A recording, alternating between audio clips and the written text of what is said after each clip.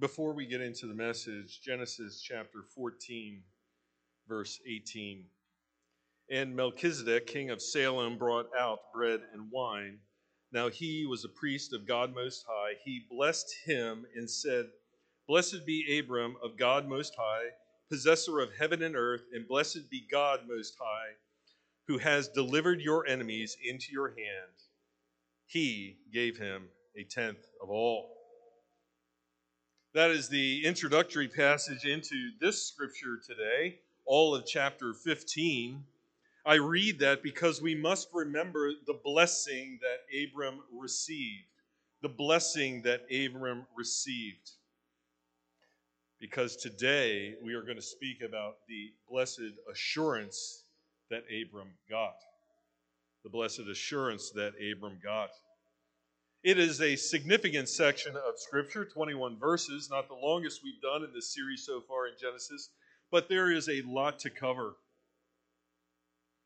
A number of things you may not be familiar with, one of which is blood covenants, which we will speak briefly about, or maybe a little bit more than briefly during this message, because they are important. But if we remember the blessing that Abram received from Melchizedek, and it says in verse 1 of chapter 15, after these things, after the rescue of Lot, the war with the kings, after the blessing of Melchizedek, after he turned down the gift of the wicked pagan king, it says, after these things, the word of the Lord came to Abram in a vision. The word of God came to Abram in a vision. After these other things occurred, after this victorious battle was won, after the nephew was returned, after the tithing was given to Melchizedek, the word of the Lord came to Abram. We certainly cannot forget that when we speak about God's word, God has chosen to speak to us. He has chosen to give us words to understand. It is the thing that makes us different than all the rest of creation. We have comprehension of the spoken and the written word. God has given us his scripture. Moses has written down what the story is in Genesis so far for us, so that we know what has happened and what is going to happen. Yes, God does perform signs and wonders at times. But as reality, there are far more words written in the scripture than there are signs and wonders that have been given up until this point in time. The normative way for God to communicate is through his word. Because Abram does not have the written word yet, God has come to him in a vision to speak with him. Cognitive words and speech that God uses to move in men. And it says right there, do not fear, Abram. Do not fear. The first thing he says to Abram after these things have occurred, after he's victorious in this battle with the kings, do not fear, Abram. And we'll just stop there just for a brief moment and say, well, Abram must be fearing something for God to address it right here. We're going to get it a little bit later on, what some of those fears are that Abram has.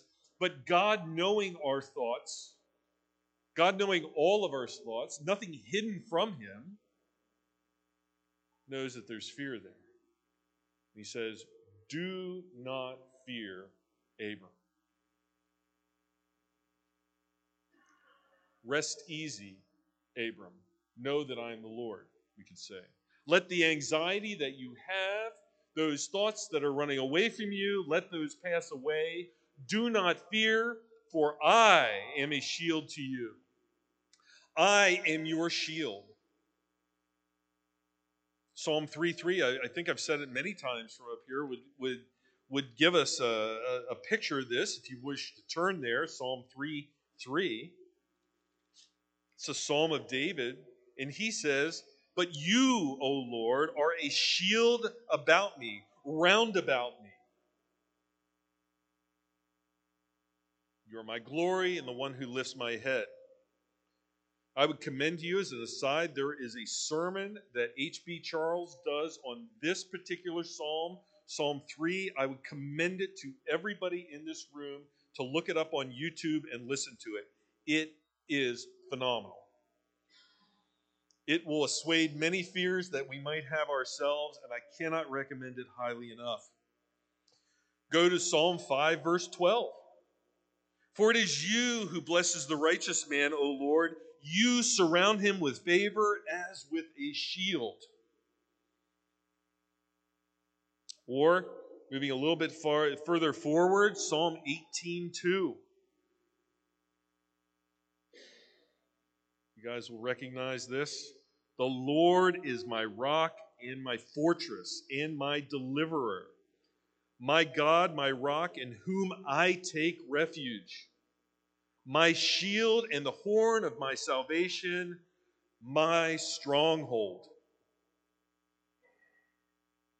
We want to recognize in this particular passage of Genesis that this is the first time that the Lord has said, do not fear, and then adds, I am a shield to you. The God who spoke creation into existence, the God who spoke and the universe became, this is the one who is the shield of Abram. Not some man like he just battled in the Kings who might have a strong army, but the God who created all those beings.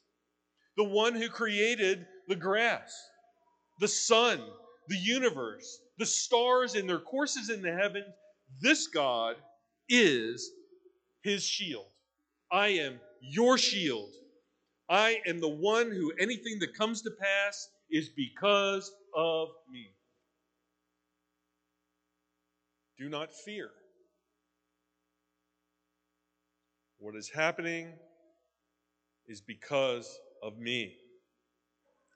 And he adds, your reward shall be not great, very great. Very great. That is specific in the Hebrew there. Very great, large, exceedingly great. The one who protects him says that your reward, your blessing is going to be phenomenal. In fact, the blessing will keep running after you have passed away. It is a blessing without calculation, one that he could probably not fully comprehend, even when it is happening to him. God is giving Abram assurance of what is going to happen, giving him an assurance in trusting in him, giving him assurance in what will come to pass. We must remember that God chose Abram when he was a pagan. We cannot forget that. Abram wasn't a good God worshiper when the Lord came to him first. He was a pagan worshiping foreign gods. It was that God, Yahweh, who came to Abram and said, I am going to make you a great nation. I am going to give you a great land. And it's going to be all for God's glory. Genesis 13:16, which we'll probably come back and forth a few times. You don't necessarily need to turn there, but just know it in your scripture, that God says, I will make your descendants as the dust of the earth, so that if anyone can number the dust of the earth, then your descendants can also be numbered. Don't fear. I'm your shield. Your reward will be very great. We could even say very, very great here. God knows what's playing at the strings of Abram's heart right at the moment. Do not fear.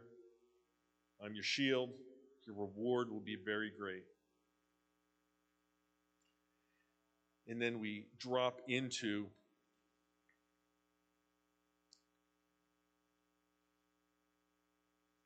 just a little bit of miss where I want to actually bring this into play just so we know. The fear that Abram has is revealed. The problem is revealed in verse 2. Abram said, O Lord God, what will you give me since I am childless? And the heir of my house is Eleazar of Damascus. And Abram said, since you have given no offspring to me, one born in my house is my heir. So herein lies the fear. Herein lies the problem. The Lord has promised great generations to him, yet he and his wife are barren. His wife Sarai and him are barren. They can't have children. Now, I want you to understand that we sometimes make mistakes in thinking that we are smarter than ancient people. Yes, we might have more technology, but trust me, they understood intimately well how children were not only made, but how they were born. This is an insurmountable problem in Abram's mind. You have promised this to me, God. You have said you are my shield, and you know what, God? I knew you were my shield when I went against these kings, but you said my reward will be very great, and I can understand maybe getting the land, but this whole thing of descendants, this is a problem because we can't have kids. The best I have is perhaps an adopted man, Eleazar of Damascus, in my household. Even my nephew is no longer counted among my people at this moment. We know that because he hasn't mentioned his nephew, Lot. Since you, God, have given me no offspring, you said you were going to do this thing, you have given me no offspring. Abram has, at this point, right here in this story, no assurance. Or we could maybe say he doesn't have full assurance of what God is going to do. He certainly did understand what the Lord was saying. He would have understood the words about the great generations that would come. He has a problem with how. He has a problem with where. And my wife and I are getting older every day. I don't see how this can come to pass. The only thing I have is this foreign man that's in my house. We might say, like the Father in the New Testament, Lord, I believe, but you must help me with my unbelief. You must help me with my unbelief. And then behold, it says in verse 4, the word of the Lord came to him, saying, this man, Eleazar, will not be your heir, but one who will come forth from your own body, he shall be your heir. This is the man who shall be your heir. And right here, I was having a bit of an issue before when I was going to introduce this idea. What we're running into now is a covenantal thing that's coming up. And this is what we're going to see here is a blood covenant. I'm going to read a couple things. You don't need to write them down. We could talk at another time, but just to kind of vector us in, we see blood covenants throughout the Scripture. We're going to talk about another one specifically further on. There are always 8 elements into a blood covenant, and sometime in ninth. And the blood covenants themselves exist everywhere in the world. In every culture of the world, all throughout the world, and seemingly contain these elements that are there. And the reason why I'm introducing it right here to see it is we see that the word of the Lord came and it says, "This man shall not be your heir, but one who will come forth from your own body, he shall be your heir." This is part of the blood covenant. We know the parts of the blood covenant go like this. People will exchange robes or coats, saying that one is wrapped up in the other. I am part of your family, you are part of mine. They would take off their belt and offer it to each other. The belt contained their sword or their knife, saying, "I am your protection." We just heard that about the shield. The Lord is my protection, right? They would cut the covenant, which we'll see in a little bit later, and I'll explain that. Blood would flow. Scars would be made to show that the covenant existed. They would exchange names. They would give terms of the covenant, which is what we see here. One of the terms of the covenant is given. We've seen one with regard to the shield. We see another with the giving of the descendants. They would eat a memorial meal, and I would say that you already saw this when he met Melchizedek, because these things can happen in any order, at any time. So that gives you the basic of the 8. Sometimes a tree is planted, but that's not important. What is important is that we see a term of the covenant. I'll be your shield, your reward will be great. I'm giving you descendants outside from your body. The beginnings of this blood covenant, it is a covenant that lasts to all the generations of the people involved, the two that come together, all the generations. It isn't just here in the here and now. It goes ad infinitum to all the descendants, it would say, until someone breaks that covenant. Okay? It is set in place. It is more than a promise. Far more than a promise. We see elements of a blood covenant with a marriage too. Many things of that find their basis in this sort of thing. It is binding in nature, and it's going to give Abram assurance, or we'll say blessed assurance in what God will do. Now, as we go to the next section, he says in verse 5 that God took him, Abram, outside and said, "Now look toward the heavens and count the stars if you were able to count them." And he said, "So your descendants shall be." If you could throw up those 2 pictures I put in there right at the moment, just an idea. This picture and the next one, both pictures of the Milky Way that my son took. If you could count the stars in that small picture, which I'm going to tell you right now, you can't. We could look at that for the next 10 days, and you will not be able to count all the stars in that picture. And I'm going to tell you right now that what Abram's seeing in the sky with 0 light pollution around is incomprehensible. God is showing him the great reward that is coming. Not only my shield, but this is the great reward. Look up, Abram, at what I have created. Look at the stars that I have set in their places, in their courses, that I have named. Look at them, and if you could count them all, and don't forget that I know all their names, for I am the Lord God, right? If you could count them all, so your descendants shall be like that. That's how many there will be. An incomprehensible number, Abram. This is the term of the covenant that I'm giving to you. When you see what will happen next, you will be assured of what I will do.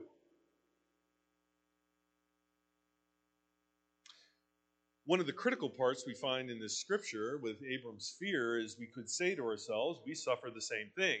We hear what God is going to do, and then we fear because we don't fully understand how God is going to do it. Or we get anxious about how God is going to do it.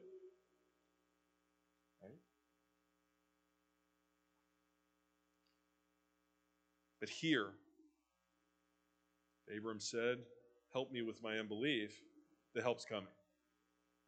Look at the stars, number one. Come outside of your tent that you put here at the Oaks of Mamre, where you built the altar. Come outside and walk away from the campfire. Walk up here away from your servants. Walk out to this field with me, up to the top of this hill, and look. I want you to look at the sky. I said the reward would be great, Abram. And I just want you to look from right to left, to east to south, north to west. I want you to look all around. I want you to see everything from one horizon to the next, the stars that encapsulate that sky. And if you could count all these in your lifetime, this is what your descendants will be like. This is what I, the Lord God, am doing. And don't forget, I'm the one who created everything.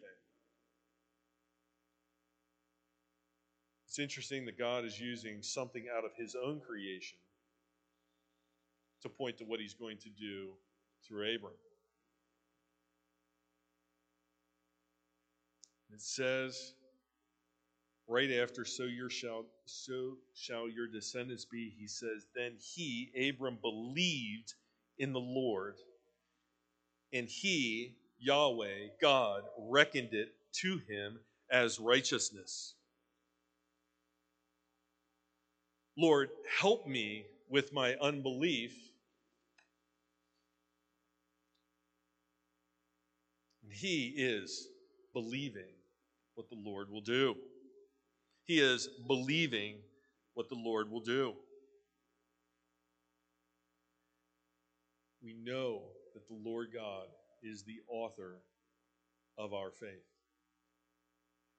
He is the one that writes it upon our hearts and cognitively allows us to understand that faith. If we just take a brief moment and look at Hebrews chapter 12, verse 2, it says, fixing our eyes on Jesus, the author and perfecter of faith. The author and perfecter of faith. God is the author of that faith that Abram now has. And then he says in verse 7, and he said to him, I am the Lord who brought you out of Ur of the Chaldeans to give you this land to possess. And he said, O Lord God, Abram said, O Lord God, how may I know that I will possess it? How may I know that I will possess it? So we are getting terms of covenant right now. But how will I know? Now, let me just say this about covenants. When we see them throughout the scripture, they are so well known what is happening that you do not need to name every part for the reader to know what is happening. Sometimes you'll see it in the scripture and it'll only be one or two verses at most. We see it with David and Jonathan. There was a blood covenant between them. We see that result there. They were much more versed in what these covenants meant than we are. Because in general, we don't live in a covenantal society. Or we tend to lessen what covenants mean. We tend to think that they're like, well, I promised to pick you up at the airport. We think it's the same thing, but it's not. It's far greater and deeper than that. And here we see, when he says, how will I know I will possess this great reward? You know, they're not back in the tent. They're still standing outside. The backdrop is still the sky with all the stars twinkling and blinking. Right? How will I know that I will possess it? So he said to him, bring me a 3-year-old heifer, a 3-year-old female goat, and a 3-year-old ram, and a turtle dove, and a young pigeon. In verse 10, it says, then he brought all these to him, to the Lord, to Yahweh, and cut them in two, and laid each half opposite the other. But he did not cut the birds. So they would take these animals, cut them in half. They're laid opposite each other like this. Generally, the two parties would stand on either side of this. Okay? But I want you to remember that the Lord alone is doing this. As you'll notice, the terms given, it isn't a back and forth. This is fully unconditional. It is God alone enacting this covenant. God alone enacting this covenant. God is now assuring Abram through the gift of belief. He is assuring Abram what is going to happen. Again, these things are found throughout the ancient world and all the continents. It is not just a semantic thing. There's not a specificity to the order in which they happen. It's far more than goodwill or a promise. And when we see the animals cut in half, we are seeing a cutting of the covenant. We are seeing a cutting of the covenant. It is fascinating then that it says, at least I think so, in verse 11, that the birds of prey came down upon the carcasses and Abram drove them away. Just a little detail that is thrown in here. We don't want to read too much into it. I've seen some wild things that have been written about this, that this is like Abram chasing away Satan and all this sort of things. But it doesn't say that. All it says is that the birds of prey came down upon these dead animals, and Abram chased them away. And look at verse 12. Now when the sun was going down, a deep sleep fell upon Abram. The assurance is now coming to Abram. This deep sleep fell upon Abram, and behold, terror and great darkness fell upon him. Abram is having no part of this covenantal ceremony. He is unable to do anything for it because it's God alone who's doing it. God alone is making this covenant. God alone is making the terms. God alone is swearing by himself and only of himself for this.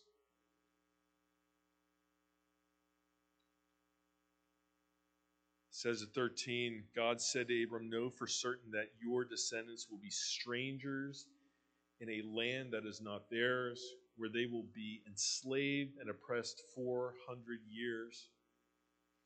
We know that we're given a broad term of 400 years here. We know that the actual number is about 430 years till God starts working using Moses to bring them out of Egyptian slavery.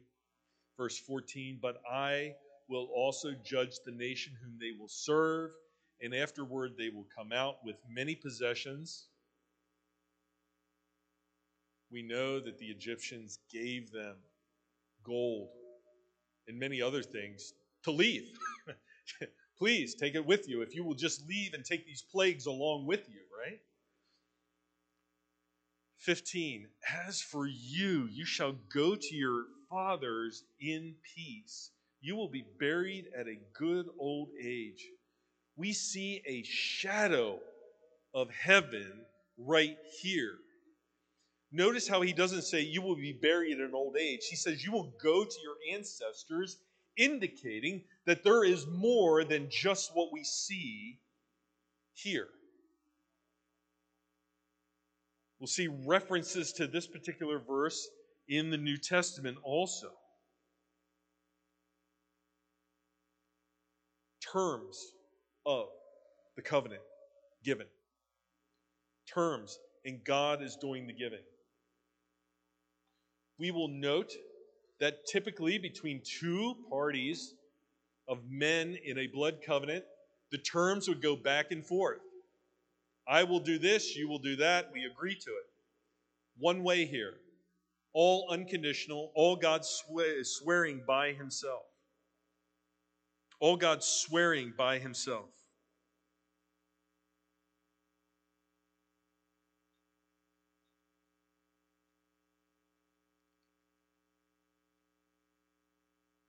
The stronger party in a blood covenant will also assume all the debts and liabilities of the other party. We will see that play out through Jesus.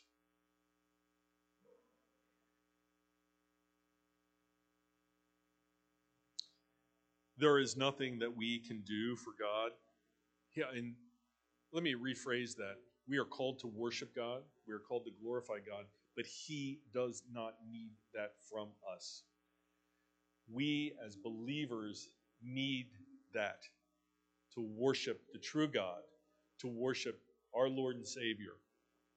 Job 22:2 says, "Can a vigorous man be of use to God, or a wise man be useful to himself?"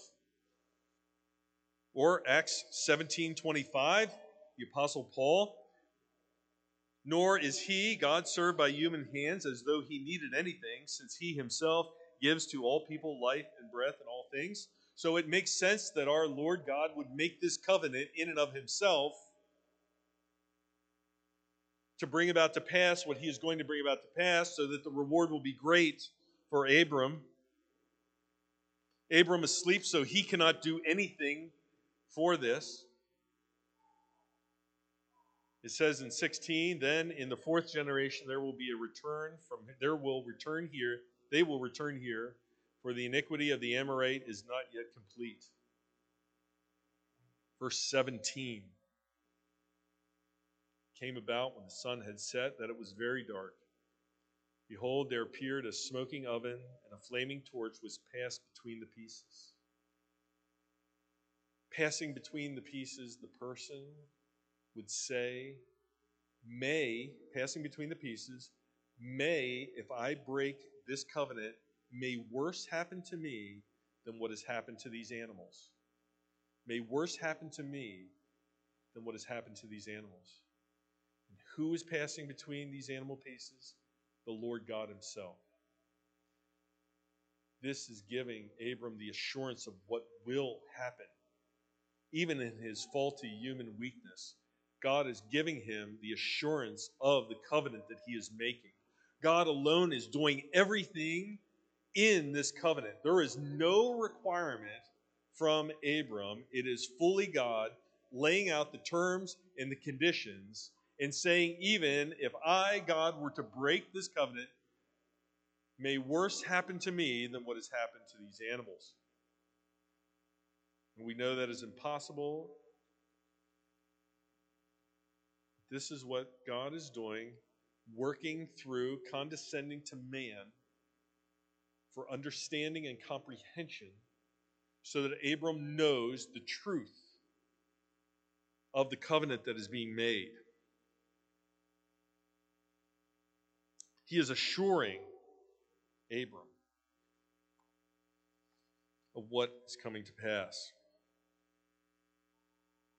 Hebrews 6, verse 13 through 14 says the following: "For when God made the promise to Abram, since he could swear by no one greater, he swore by himself, saying, I will surely bless you, and I will surely multiply you. I will surely bless you, and I will surely multiply you." The only true God giving the blessed assurance to Abram of what will come to pass. That when God says it will be from him that the descendants will come, it is from Abram that the descendants will come, even if he does not fully understand how this could be at the moment. And then on verse 18, "On that day the Lord made a covenant." That "made" is the word "cut." We see that consistently used with covenant. That when he cut the covenant with Abram, To your descendants I have given this land from the river of Egypt as far as the great river, the river Euphrates, the Kenite and the Kenizzite and the Cadmonite and the Hittite and the Perizzite and the Rephaim and the Amorite and the Canaanite and the Geshurite and the Jebusite. This is what I'm doing. These are the terms of this covenant. We will see later on, we will see the name exchange that comes in 17. We will see the scarring that is given. Remember, God doesn't have a body. We will see the scarring, the proof of the covenant that is given through circumcision. Spoiler alert, circumcision wasn't just performed by the Israelites. The Egyptians did it too, and so did other nations. But it's specific the way the Israelites did it. It's a sign of the covenant with the Lord. So what do we make of this story? One thing we make of this is that what God says will come to pass will come to pass. God also is fully aware of our fears and our concerns. He fully gave assurance to Abram about what would come to pass, will come to pass through this covenantal rite that he himself is doing. This covenantal rite that is unconditional for Abram. I am doing this thing through you alone. And I am doing it alone. All the terms and conditions fall upon me, the Lord God. I am doing this unconditional covenant. God is a God of promises that come to pass, promises of which he swears by himself. He swears by himself. It is not a partnership where we see each performing their duties to bring the promises to pass. In this case, it is God and God alone. Rather, it is God acting in and of and by himself, bringing about what he deems should come to pass, and he'll do so without erring. Without erring. He ordains both the ends and the means. Man, I don't know. We aren't given what Abram felt when he woke up. We don't know what his thoughts were when he woke up. What we do know is he still was not a perfect man when he woke up. We'll see that next week in verse 16. We do know that some degree with our faith is about maturing in our faith. God has blessed us with the Bible. I don't need smoking pots and torches. What I need is Jesus of the Scripture. And the Scripture tells me all about that Jesus. When I start thinking about a different Jesus, I need to go back to the Scripture and say, who is this Jesus? That's where our assurance comes from. So if Abram got the assurance through this covenantal work, this unconditional covenantal work that God gave to him, we get even more assurance for the Word that became flesh and tented among us. Right? We get that blessed assurance through Christ who was incarnate. Turn with me to Hebrews chapter 10, verse 14. It's probably not on the screen. Sometimes it's late-breaking news that gets added to the message. Sometimes you're looking over things, you think, man, that really needs to be there. Hebrews chapter 10, verse 14 says, "For by one offering he has perfected for all time those who are sanctified. And the Holy Spirit also testifies to us, for after saying, 'This is the covenant that I will make with them,' after those days, says the Lord, 'I will put my laws upon their heart, and on their mind I will write them. And their sins and their lawless deeds I will remember no more. Now where there is forgiveness of these things, there is no longer any offering for sin.'" There are many in this room as believers who can recall or remember how all of a sudden God's word became far more important than it ever was before. How we have grown in knowing God's word and desiring God's word. Because he has written that on our hearts, Ezekiel 36:26. He has changed our hearts of stone to a heart of flesh. We have the confirmation of the new covenant in Christ through that, in the working of the Holy Spirit in our lives. Notice I didn't say it's perfect for us, because we are fleshly and we fail at times. But we have a desire to know the Lord and to know his word and to understand what he is saying to us. We would move further on into Hebrews chapter 10, verse 19 through 23, where it says these words, "Therefore, brethren, since we have confidence to enter the holy place by the blood of Jesus, by a new and living way which he inaugurated for us through the veil, that is his flesh, and since we have a great priest over the house of God, let us draw near with a sincere heart in full assurance of faith." Full assurance of faith, Christ has done what we could not do. "Having our hearts sprinkled clean from an evil conscience and our bodies washed with pure water, let us hold fast the confession of our hope without wavering." Hold fast to the confession of Christ Jesus without wavering. "For he who promised is faithful." Notice how it doesn't say that man is faithful. It says that Christ, in his unconditional work of the cross, is faithful. Abram looked for assurance, and God gave it to him.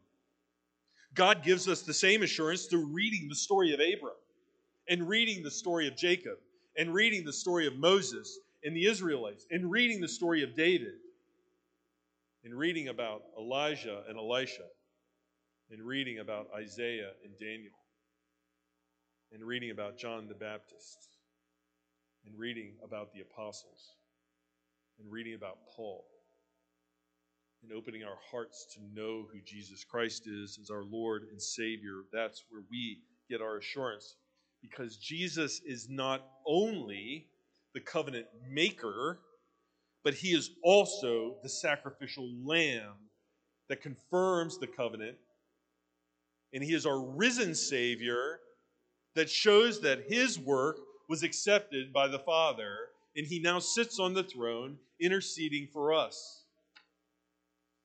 That's where we get our assurance from. And yes, there are times that we will waver in our assurance. Trust me, when those things come out of the blue that were unexpected, you must turn back to the Scriptures to read about our Savior, the one who says there that we should hold fast to the confession, for he who promised is faithful. I would pray that if you do not know Jesus Christ as your Lord and Savior, that you seek to talk to one of many of us today so that we can tell you about our Lord and Savior and point you to the Scriptures that give us assurance of his great work. Let's all bow our heads. Glorious and Heavenly Father, thank you for your word. Thank you for the story of Abram. Thank you for what you have done through those initial covenants. Thank you for the new covenant that was enacted through your Son. We ask that you continue to give us blessed assurance throughout our day. In Jesus' name we pray, amen.